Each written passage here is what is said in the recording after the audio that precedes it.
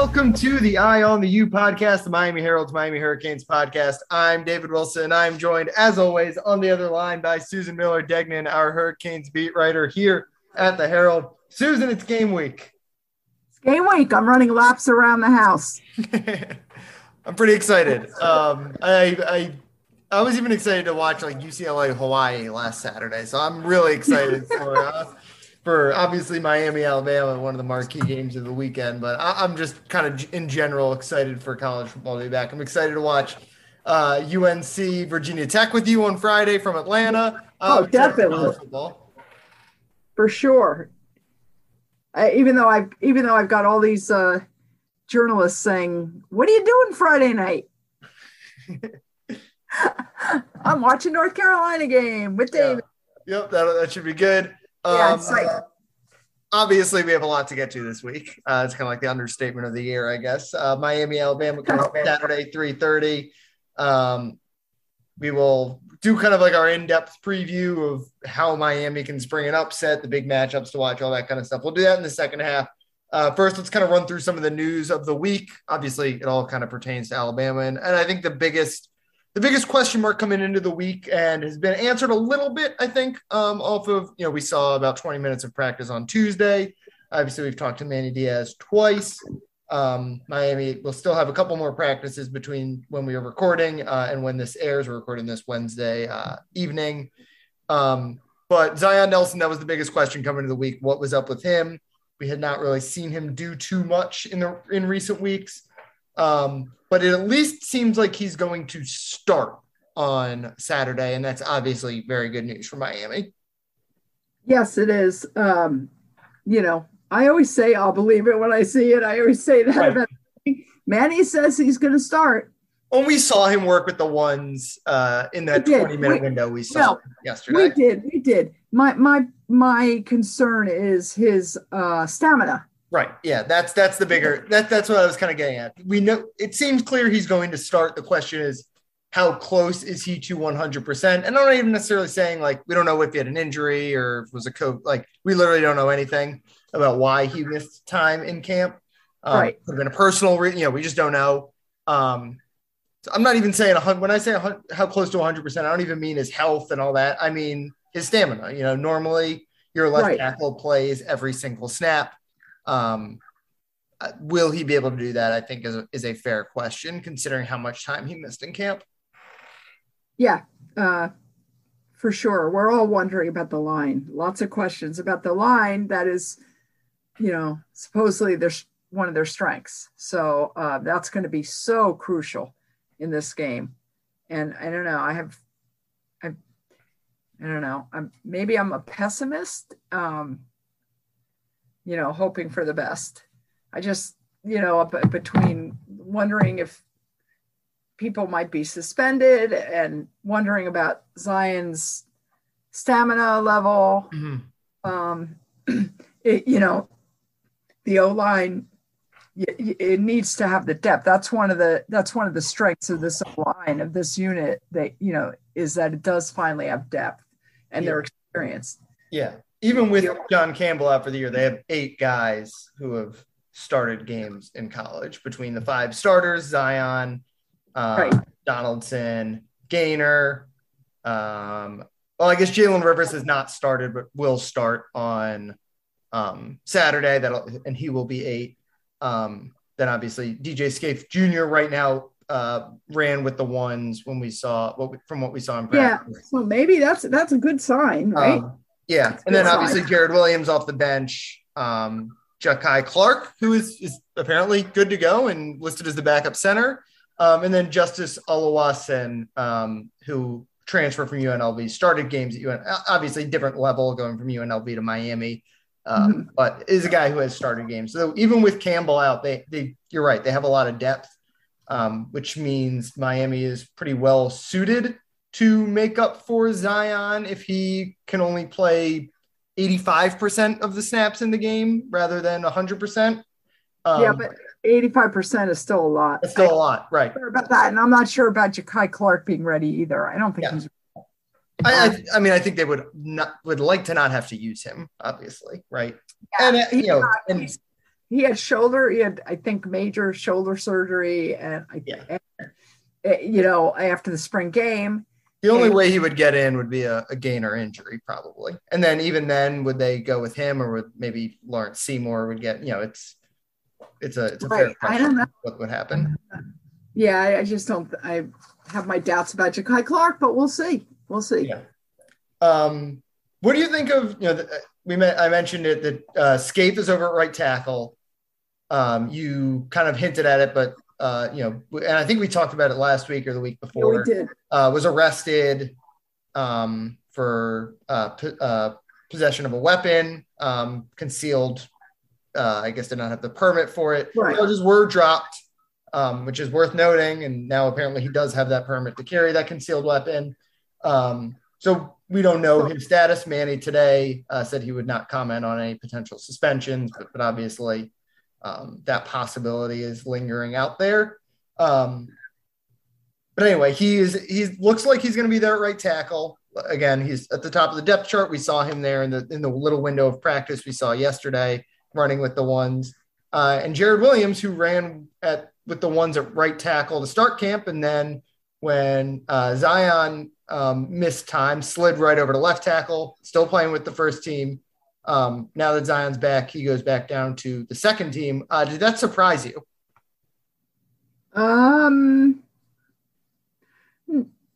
Not necessarily. Because DJ Scaife is definitely talented. He's good. I think he was their offensive player of the year 2 years ago. That was a really bad offensive season, obviously. Still, worth noting. He's.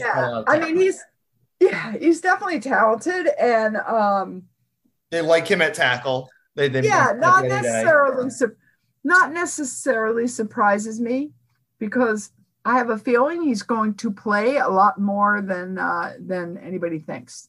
Yeah, but we'll see. I do think. Well, I guess it depends. If they're really, really holding up well, okay. But Miami has this fast, this fast paced, no hurry offense. They're going to be winded that first game, and going against Alabama. Just the pure excitement level and just the crowd and the noise and everything else. Their adrenaline's going to be going way more than usual. The opening game, Bama, national team, everything. No matter what they say. They're going to need people to rotate in, I think. Yeah, and Jared Williams is clearly positioned to be the top guy to rotate in. For sure. That whoever that third tackle was going to be, whether it was going to be Jared or Scaife, was positioned to be that. And, Scaife as the sixth lineman, I think makes sense because he has a lot of experience at guard. But if you're going to kind of roll with this group, I think Jared Williams kind of makes sense because he has worked a lot at both tackle spots this year, right? So let's say, I don't know. Yep. Well, let's say Zion plays 65% of the offensive snaps, right? Because of conditioning or whatever. Jared plays that other 45%, and then he also can play 15% of snaps at right tackle, to give DJ Scaife a break. He's got that ability to play either of those spots, and I think worked enough at both spots to kind of fill in those spots in a pinch. And obviously he's one of the oldest guys on this roster, played the whole year at right tackle last year. He's experienced, and I think he's up to doing that. And like you said, Miami might need that against Alabama, especially in the opener. Sure. And by the way, it would be 35% if the other guy plays 65. Yeah, sorry, 35. And then I know you're better at math than I am. Okay. So that's about it. That'll be a big, big question coming into this game. We'll learn. Yeah, it's the biggest. We'll talk about this more when we get into the preview, but it will be the test for this offensive line that is coming in with a lot of expectations. Alabama is obviously going to be the toughest test they face all year, unless they maybe get Clemson in the ACC championship. But it's going to be Zion. It's going to be, Zion Nelson is a potential first round draft pick, obviously, right? And Yep. Unfairly or not, if he gets abused this weekend, that teams are going to hold that against him in the scouting process. Or if he dominates, then we're going to see him vault way up in obviously some of these mock drafts as the year goes on. Any other big takeaways from the depth chart this week? I've got a couple listed out here. I wrote about the overhauled front seven, both when the depth chart came out and actually today. Right. Not a whole lot of surprises there. I don't think necessarily it was clearly trending to Keontra Smith and Corey Flagg Jr. as the two starting linebackers. That's not a surprise. Obviously, Jafari Harvey starting at defensive end. I think that looked pretty clear. Zach McCloud beats out DeAndre Johnson for the other spot. A little interesting. Which I got that feeling anyway. They kept talking about Zach, the scrimmage, everything else. He just, yeah. Defensive tackle, obviously pretty established there. They've got John Ford, Jared Harrison Hunt, and Nesta Jade Silvera, all as co-starters there with Jordan Miller as the fourth guy in that rotation. And then the other sort of surprise is Amari Carter beating out Gilbert Frierson at striker. And I wrote about it today. The interesting thing there is three of those starters are in new positions this year, and they've all moved up. So Miami talked a lot about overhauling the speed. Well, one of their defensive ends is a converted linebacker. One of their linebackers is a converted safety from when he first got to campus. And their striker, which is basically a linebacker, obviously, is a converted safety. Right. So they're sacrificing some of that size, but they're going all in on that speed. Yeah, and I think that what you said about Nesta Silvera, I know they're oars, right? They're oars, but isn't he listed as like the third? He is. So like it's one defensive tackle spot is Ford or Silvera, and one is Harrison Hunt or Silvera. Yeah. So to me, I know how these coaches work. It's or, but the guy on top is the. Yeah. That means he's probably third in the rotation. Yeah, which is kind of surprising, right? A little bit. Well, because Ford, I've always thought of Ford as like a kind of a lock because he's the big guy, right? He's like your kind of nose. Yeah. And then. Right. Harrison Hunt or Silvera is like your smaller, quicker pass rush type guy. And Nesta is, I guess better suited to potentially play that nose spot. I know he's, short for a defensive tackle, but he's definitely like got the width. I think it was a little surprising, but Jared Harrison Hunt's really good. I've been really high on Jared Harrison Hunt. Yes, he's good athlete. Campus. Yep. So, I kind of think Ford was basically a lock to start because, again, he is kind of brings a unique skill set. It was he and Jordan Miller, kind of the nosy type guys. And then I thought it was going to be between Nesta and Harrison Hunt, basically, for that other starting job. But again, like as Jess Simpson said on Monday, they're going to play 8 guys and I would guess, Chance Williams might be a cut below the rest. We just haven't seen him at all. But otherwise, I think those 8 guys will pretty much all play pretty equal number of snaps. And obviously, like whoever's playing best will be in the field. But like, I don't think they're going into the game like thinking that DeAndre Johnson is like the clear third in the rotation. I think by the third series, if DeAndre Johnson looks way better than Jafari Harvey, he's going to be the guy going for like they're gonna adjust on the fly. I'm sure. Which is going to be different. It'll be different from last year, obviously. Yeah. Oh, yeah. Way different. Especially the defense. The defensive tackles rotated a lot last year, but yeah, defensive ends. They're gonna have a rotation. They're gonna have to, and they'll see how it's going and how those guys are looking and stuff. I think they're gonna really have to play it by ear for that one. Yeah. As the year goes on, maybe someone will emerge, but yeah, like you got to dead on. Just they're gonna have to play by ear. They gotta find guys right now. Yeah. Al Blades Jr. Listed on the depth chart at cornerback, but we saw him at safety in practice on Tuesday. Manny Diaz said he's kind of in that safety / nickel dime role. He was 4th on the depth chart at cornerback. They've got Tyreek Stevenson, Corey Couch, and Al Blades basically all listed as co-starters. Yep. DJ Ivy, not Al Blades. Al Blades listed as kind of the backup, I think, at both spots, I guess. kind of makes sense though, especially, with Brian Balaam out for the year and Avante Williams out for at least 6 weeks after getting reinstated. That's Blade's probably, that's his best path to the field. And, he's always kind of had, well, obviously his dad was a great safety. So he's got the genes certainly. And, he's always had that safety build. It's not like he's a skinny corner, like yeah. And it looks like he's thicker, doesn't it? Yeah. He's always been a really, really good athlete. So it kind of makes sense. And again, I'm sure he'll be the dime back, right? When they've got 6 DBs on the field, they'll play 2 safeties and all 4 corners, at least to start. I like some of those freshman safeties, obviously, but they're freshmen. Yeah. And remember Al, he had a lot of, he's had a lot of medical issues the last year. Myocarditis and then an injury. Some kind of stress fracture that they never really said what it was. So, he's definitely kind of, pretty recently worked his way in. Yeah.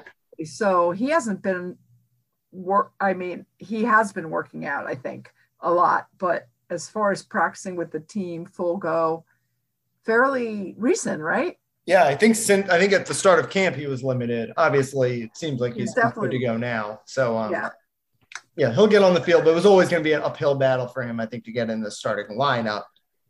So this is a good way to kind of take advantage of his versatile skill set and get him on the field a little bit and get a little older at safety with Amari Carter moving up to striker. Although Manny did say we could see Amari at safety a little bit too. They're gonna rotate a lot on defense. Is the big, at least early on. That's the big takeaway. They got Gilbert Frierson on the bench. Like he's good. Like they can play Amari at safety. They can put Frierson in at striker. Both the backup linebackers, Bradley Jennings, Wayman Steed, have played games. Like I said, they've got 4 corners basically with starting experience. And the only spot where there's where the bench has no experience is that safety spot where they've got 2 freshmen, Cam Kinchins and James Williams listed as the backups. Speaking of freshmen, I think the big takeaway from the initial depth chart is, first of all, the freshmen who are on it, as I mentioned, Williams and Kinchins, Elijah Arroyo winning that backup tight end job, as we kind of all expected. Jake Garcia, obviously, in that co-backup quarterback spot. I think we both think that TVD is probably the real number 2, but obviously it's going to be a competition all year long. And then obviously Andres Borregales, who I've noticed is listed as Andy Borregales on the depth chart as the starting kicker. Again, not surprising. That was basically a lock since the moment he stepped on campus. But the guy's missing the 3 amigos, the 3 freshman wide receivers, Romello Brinson, Jacoby George, Brashard Smith, and Leonard Taylor, the other 5-star in the class, along with James Williams, not on the initial depth chart. I think the way, if Miami was going to do the thing where they listed 9 wide receivers, then those freshmen were going to get on it. Or if they were going to list 6 defensive tackles, then Leonard Taylor was going to be on it. But the way they did it, where they really stuck to a 2 deep at pretty much every spot, made it kind of inevitable because those are 2 of the potentially deeper positions on the field. Hold on. Somebody just sent me something important. Okay. And I zoned out. No, you're fine. Okay. What was that? What was that last thing? I'm sorry. I'll just start it over. 3. No, I'll start over the last sentence. 3, 2, 1. The way the Miami laid out the depth chart, where they really went 2 deep at basically every position, made it kind of inevitable that the 3 amigos and Leonard Taylor were going to kind of get left off this initial depth chart, just because those are 2 of potentially the deepest positions on the field. Oh, for sure. No doubt about it. There are a lot of receivers. Mark Pope didn't even make the 2 deep. Obviously, he started I think every game last year. Yeah. And Leonard Taylor, they kind of said that he needs to, he just needs to keep learning. Yeah. And he will progress. His talent is definitely there, but I don't think he's ready mentally as far as the playbook or whatever it is. But the receivers, just like you said, I think they're really, really talented, but the same thing. they've got to get down the plays more, probably the route running, maybe, I don't know, a more and I think we'll see a lot of them in the future. I think they're just bringing them along slowly. Yeah, I think all three of them, maybe not Jacoby George, just because it seems like he's going to play the slot. And obviously, Miami's got Mike Harley, Xavier Restrepo, and now Mark Pope, I guess, is playing. Right. He's kind of the third stringer in the slot, it sounds like.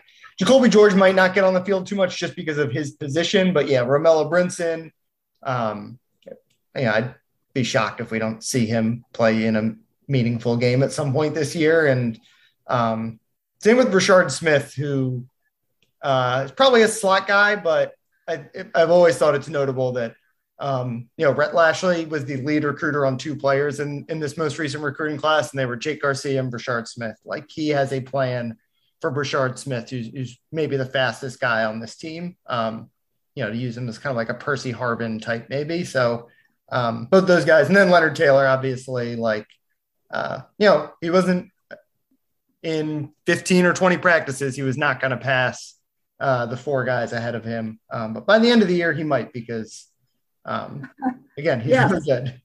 Yes. Cannot wait to see him. Yeah. All right. Let's take a quick break, and then we will come back with our Alabama preview.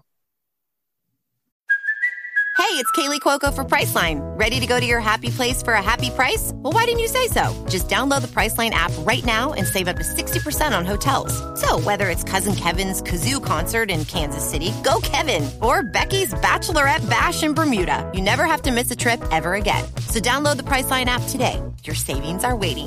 Go to your happy place for a happy price. Go to your happy price, Priceline.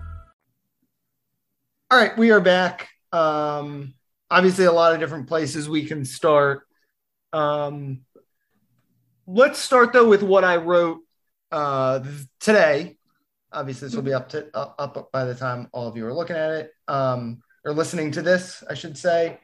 And that is, it's probably the ultimate. We talked about at the top. The front seven is probably the biggest question about this team all year, right? That's going to be the difference between, is this team like a 8-win, 9-win team, or can this team get to the ACC championship?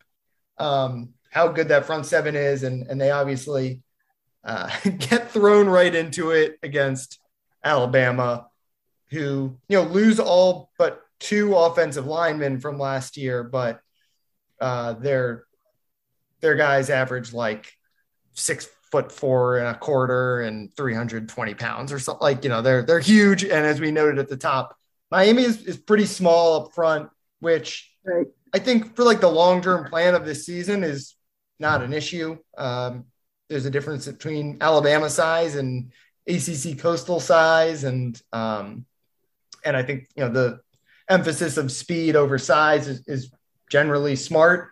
But if there's one team that can expose that particular weakness, it's going to be Alabama. With Evan Neal, their left tackle, is a preseason kind of consensus first team All-American, potential top 5 pick, and Emil Ekiyor, their right guard, is another guy who's kind of got some of that All-American preseason buzz, and they've got the personnel up front that one can expose Miami's lack of experience in the pass rush. And then two, just could potentially bully Miami and its relative lack of size up front. Yeah, I mean, that's for sure. That's the way this game could just be over in 4 minutes if it's just clear that that Alabama's just going to be able to run for 7 yards every play.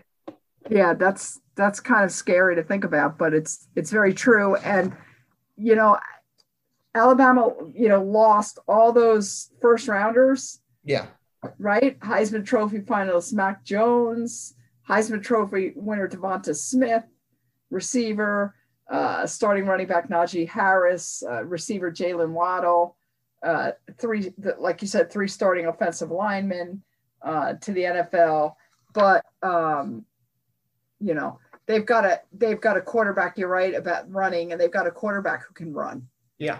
Hand off this Bryce Young, a 5-star. He was number 1 in the country out of high school, and he played last year.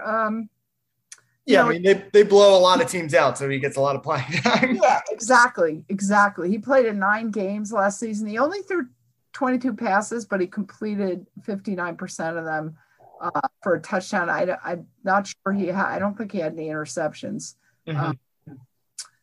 But you're right. It comes down to if they manhandle Miami's defense, if the offensive line.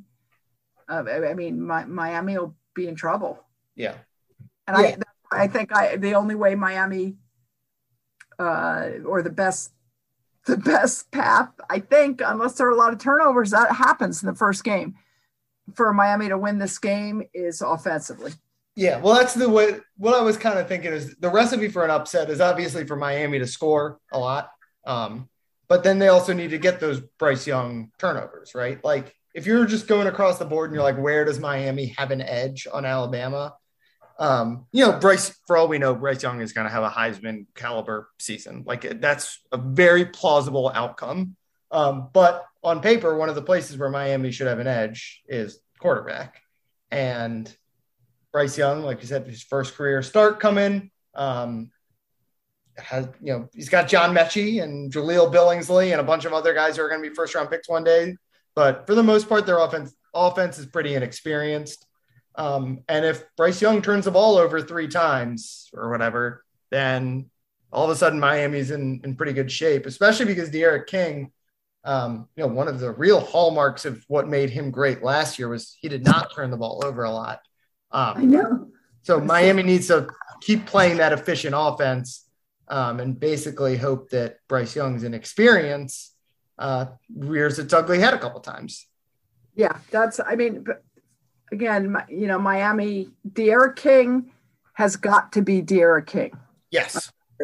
He's got to be. It needs to be like the good, there were different levels of D'Eriq King last year, right? Like early in the year, he was really good, but it's not like he was like, he didn't look like an All-American or anything. He just looked like a really good it's second team All-ACC quarterback, third team All-ACC quarterback.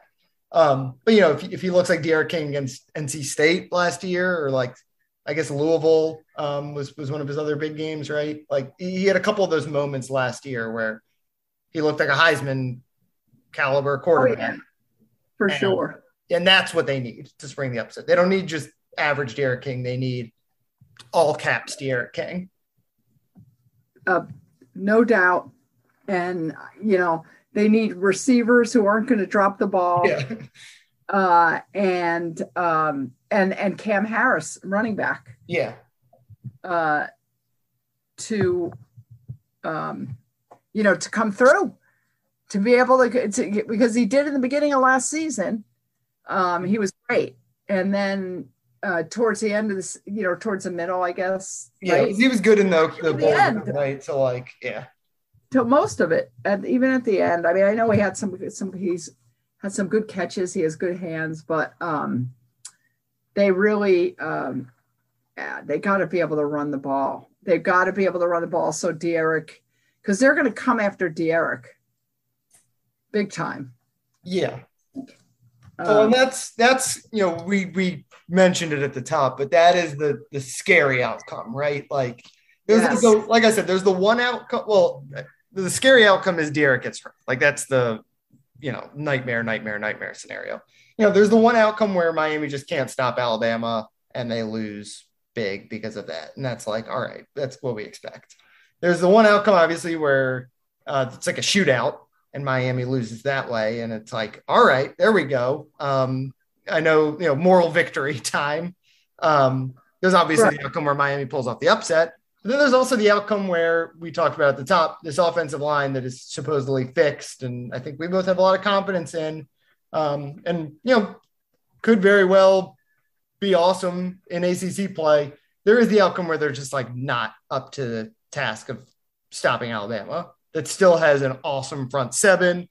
Will Anderson is a preseason All-American. They've got like 7 linebackers who could be like first or second round picks in the next. Oh, they have really good linebackers. They have a really good defense. Yeah, like it is possible that Miami just can't block them, and that would obviously, I don't want to say it's the nightmare outcome, but that's the scary outcome where it's like, how good is like that's the outcome that reminds you how far away you are, right? That you have this offensive line that all of a sudden you think is really good.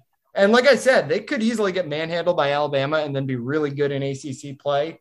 But True. They could just get destroyed by Alabama, and that's supposed to be one of the strengths of the team. And that would be a reminder of how far you still are from. I've been thinking about that. I've been thinking about the same scenario. Yeah.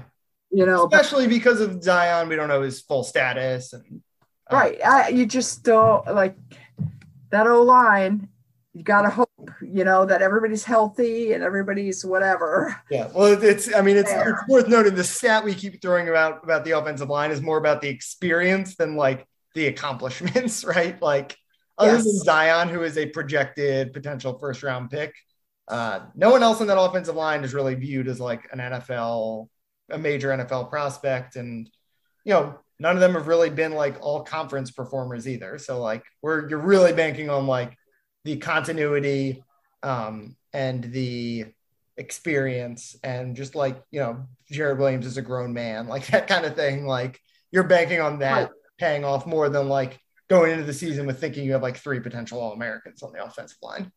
True. And you're also hoping that Rhett Lashley has a really good game plan. Yes, which I'm sure he will. Me too.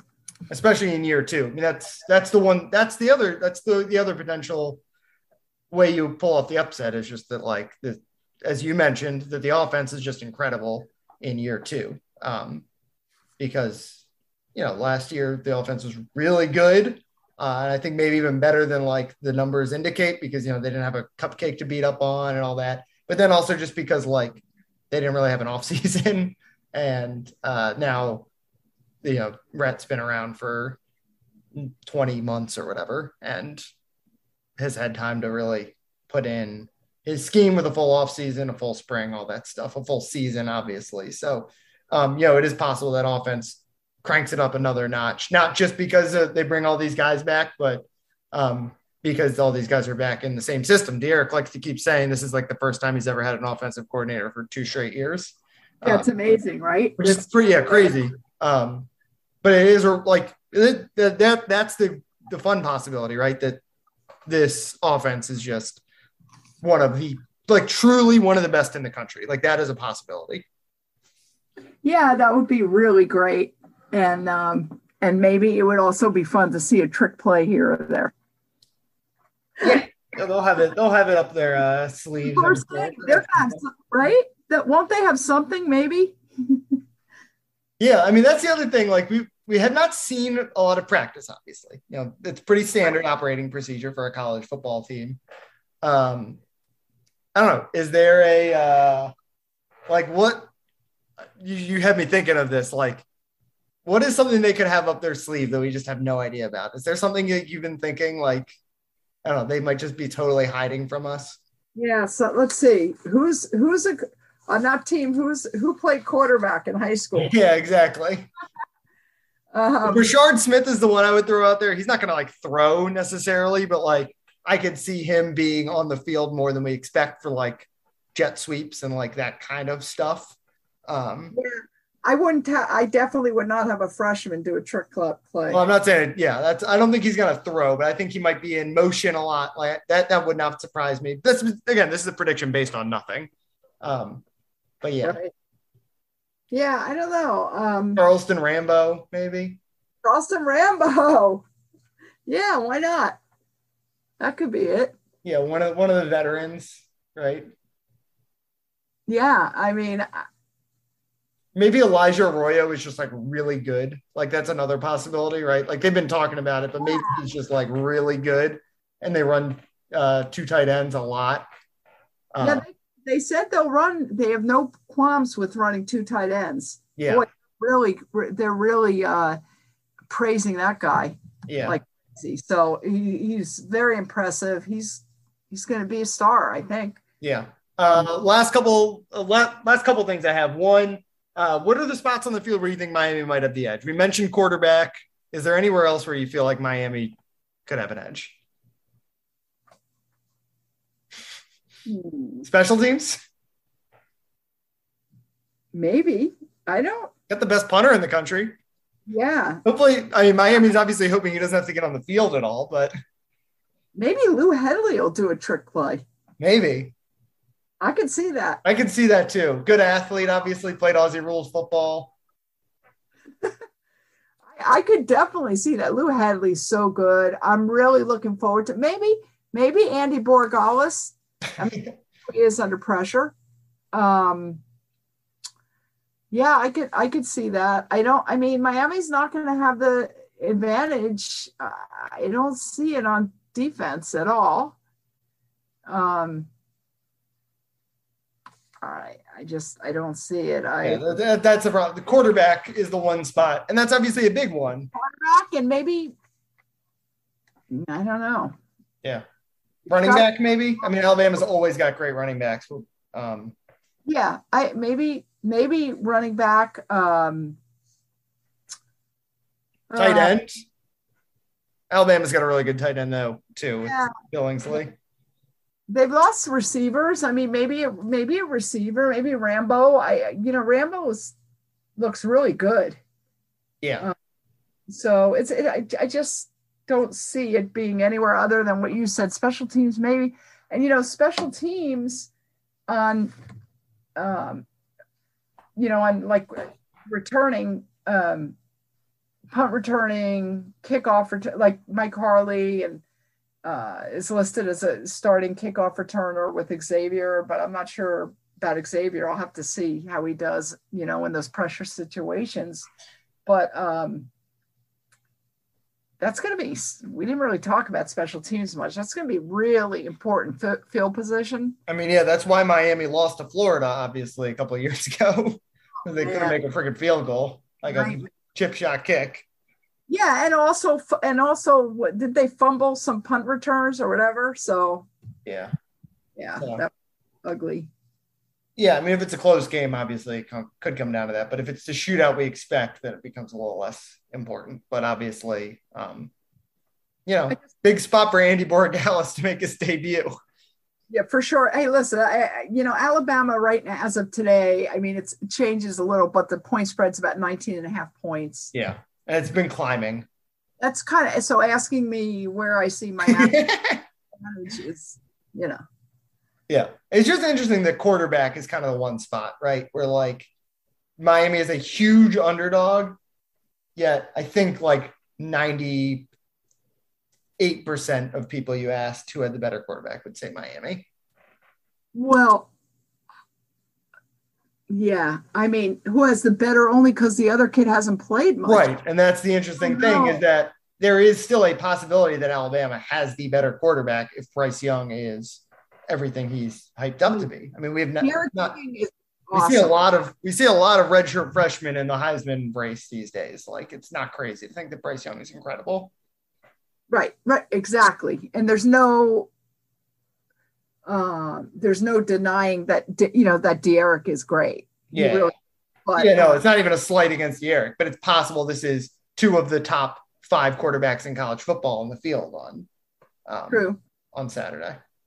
Yeah, I'm not saying it's likely. Again, we have like this is based on nothing but hype for Bryce Young, but it's a possibility.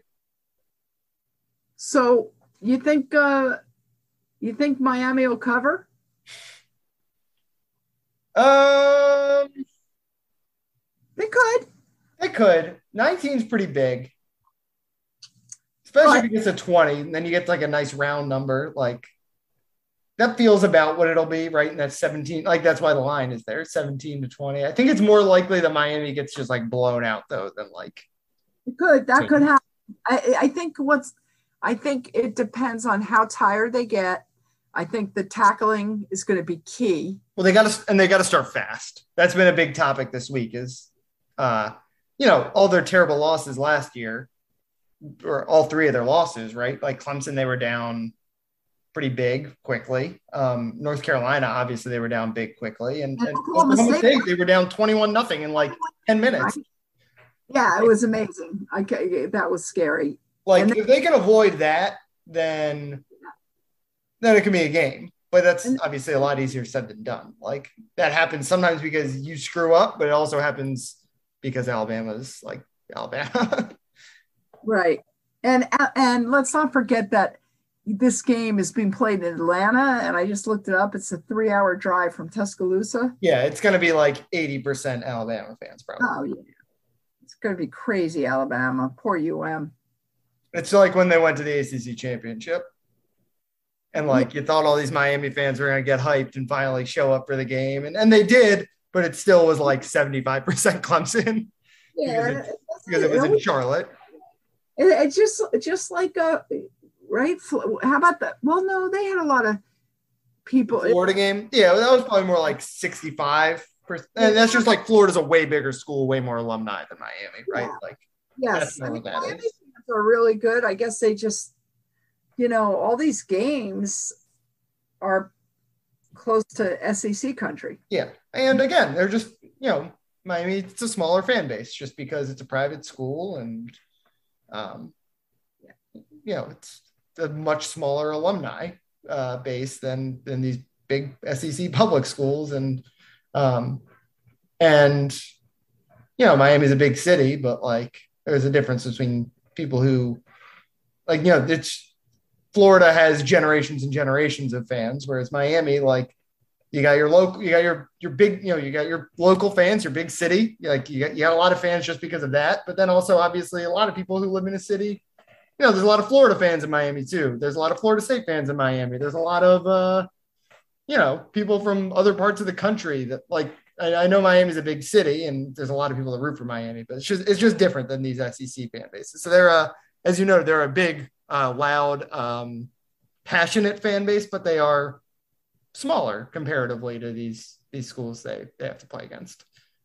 True. Can you imagine if they win that game? Now, if they win this game, then they're going to see a really loud bunch. Yeah. Then that first game, is it App State is the first home game? I think. Yeah, App State is. And that game that normally would probably just be a typical, Miami Saturday whatever game. I think it's Miami Alabama. There's going to be a lot of bandwagon Hurricanes fans in the building. Yeah, they're allowing everybody in, so there are no stipulation. I mean, you have to. I think they want masks, right? Actually, I mean, definitely in like the enclosed areas or whatever. But I would think out in the crowd, you might be fine. In this game, they already announced they're going to open the roof at Mercedes-Benz Stadium, and fans do not have to. They don't have to wear masks if they don't want to.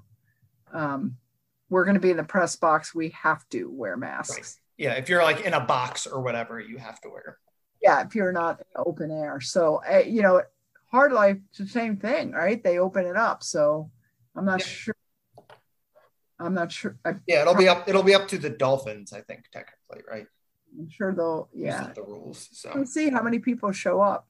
Yeah, I don't know if we've gotten official policies yet. I'm sure we'll get that in the next week. And David, I should also say that we haven't heard anything other than Manny talking about COVID and stuff, because we all ask him about it, every now and then. We haven't heard anything about if any Canes, I don't know if there's any COVID things going on. And we were out there on Tuesday. Obviously, there's still quite a few days between then and when the game starts, but Miami seemed to be pretty much full strength. Like I was, I didn't do my like checklist of who everyone is and was everyone there, but I was scanning and would have noticed probably if some really notable guys were not out there, and they seem to be in good shape. But obviously, again, a lot can change between Tuesday and Saturday. So let's hope not. Miami got over that 85% vaccination, right? Or at least is like more than 85% has gotten a shot. So that's obviously good. Like it's productive. Yes, it helps the team. Very important. I know some of the guys haven't, but just hopefully everybody stays healthy. Yeah. All right. Before we wrap up, Susan, you wrote a good story earlier this week, recapping the history of the Miami-Alabama rivalry. Obviously, don't give it all away because we want people to go read it, but give us a couple quick nuggets. What right. Well, you had fun reporting this story, it sounded like. I did.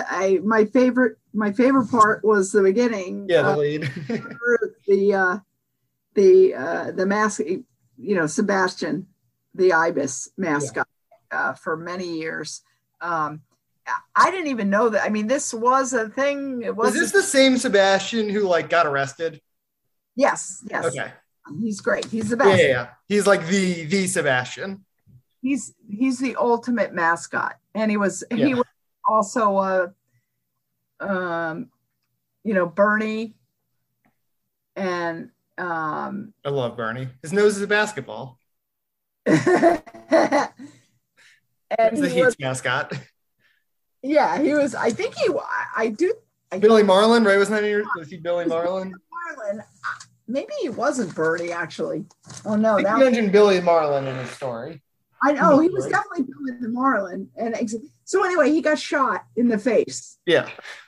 On New Year's Eve, the night before the last time Alabama and Miami played, which is absolutely amazing. It was New Year's Eve, 1992. They played January 1st, 1993 for the national championship. In New Orleans, right? In New Orleans. And John is just walking with all these cheerleaders and people from, the Miami party kind of thing. And he feels like a burning or whatever in his face. He feels, and he touches it and there's blood pouring down. And it's absolutely amazing. And all of a sudden the cheerleaders start screaming, he told me, and they look, and a stray bullet hit him right on the right side of his head, near his eyelash, near his temple. And then it exited out towards his cheek. And when it was coming down, it burned his chest also. It's amazing to me. The guy got shot in the face, in the head. And he went to the hospital, and the next day he was at the game with that big thing on your head, that big ibis head. Can you imagine that? I know he's in the Hall of Fame, but we got to get him in the College Football Hall of Fame. It's true. So, but I talked to Dennis Erickson again, and love that guy. And he said he's going to be sitting in his big armchair in his house watching the game. He had that first national championship win as coach in the time before that Miami and Alabama played after New Year's Eve night, not New Year's Eve, January 1st, 1990. And he won that game, and Miami won that national championship. But he's very excited about that game. And by the way, they're going to be in Miami for the September 18th Michigan State game. That team, cool. They're going to honoring them. Commemorate the 30th anniversary of the 1991 team, 1991, not the one that played Alabama. Right. Yeah. So that's kind of cool. I talked to a lot of guys, Carlos Huerta. I talked to the starting kicker, and Greg Mark, defensive end. All Americans. They're all all Americans. Yeah. It's just great stories. They're all a little nervous about the game, actually. But Dennis Erickson was very confident. He said, look, I'm not saying that Alabama is not going to win. Okay. They're Alabama. Okay. We know how good they are. But he said, I don't believe Miami is going to be blown out. He told me. He said, I just don't see it. So we'll see. Yeah, so if you want a little trip down memory lane and some good stories, be sure to check that out. I like the way Dennis Erickson puts it. Miami obviously is going in hoping they're going to win, but the goal should be to just play well and play the way they want to play. Right? You don't want to change who you are just to beat Alabama. You want to win the way that you want to play, and obviously, if you play the way you want to play well enough, then hopefully you beat Alabama in the process. Yeah, play when something bad happens. They all said this. When something bad happens, which it will. Yep. Not to crumble. Yep. And that has been probably the biggest problem with Miami football in the last over the last long time. Yeah. They just. Now, I have to say, and then this is probably running too long, but it's Alabama week. We can go long.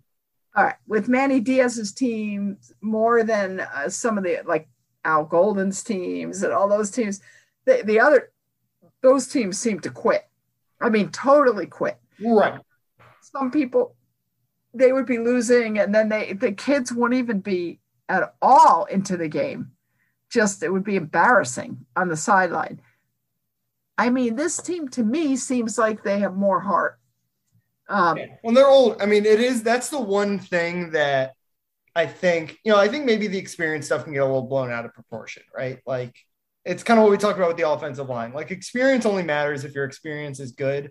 But the one way that experience matters no matter what is that Miami on Saturday will have a team of 22-year-olds, 23-year-olds in some cases, 28-year-olds in Lou Henley's case. Like, they're pretty much, I don't want to say grown men because they're still college kids and, but like, they're basically grown men at that point. And like, you're a lot more mature at 22 or 23 than you are at 19 or 20. Like, obviously those are big years.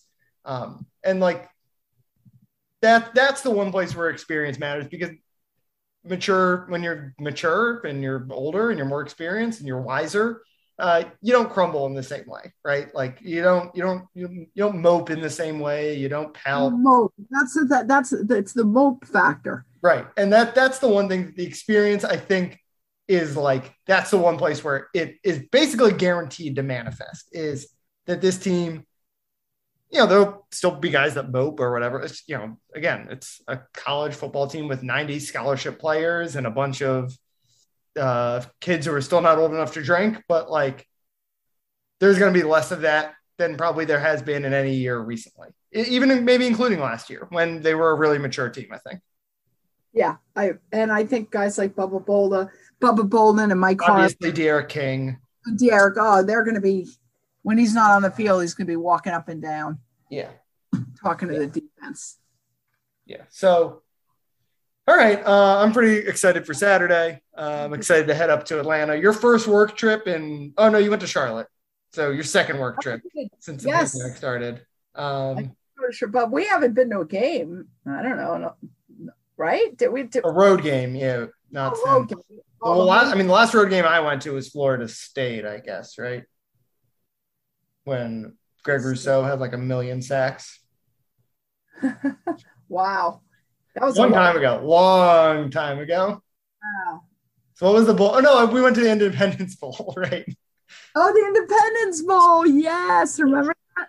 Yeah. This should be more fun than the Independence Bowl. Anyway, we are running way long. You can follow Susan on Twitter at @SMillerDegnan. Be sure to check out her story about the history of the Miami-Alabama rivalry. She will also have a preview, of course, for the Miami-Alabama game come in probably by the time you guys are listening to this. And her big preseason story, I guess we can spoil it now because it will be out by the time everyone listens to this, but about obviously all these players coming back and how De'Aaron King obviously kind of started this run it back movement that Miami hopes will springboard them back to the ACC championship in 2021. You can follow me on Twitter at DBWilson2. I've obviously had a lot of Miami coverage this week, high school stuff. We got our football preview section coming out next week. So stories in every area of football in South Florida. So go to MiamiHerald.com. Obviously the Dolphins are coming. So a lot of sports going on. Obviously it's that time of year again. So yeah, just go to MiamiHerald.com. And Susan, you got anything else, or are you ready to get to Atlanta? I'm ready. Hey, we'll have a lot, I'm sure, to talk about next week. Yeah. And maybe if Miami wins, we'll do a little emergency podcast. Only if they win, though. Only if they win. So that's another reason to root for Miami, I guess. Although we've done emergency ones when they've lost, like FIU. Yes, that's true. But I guess there is a scenario where they could lose and we do one, but definitely a win. We'll do one. So let's finish it up there, though. Thanks again, and we'll talk to you guys next week. Good luck, everyone.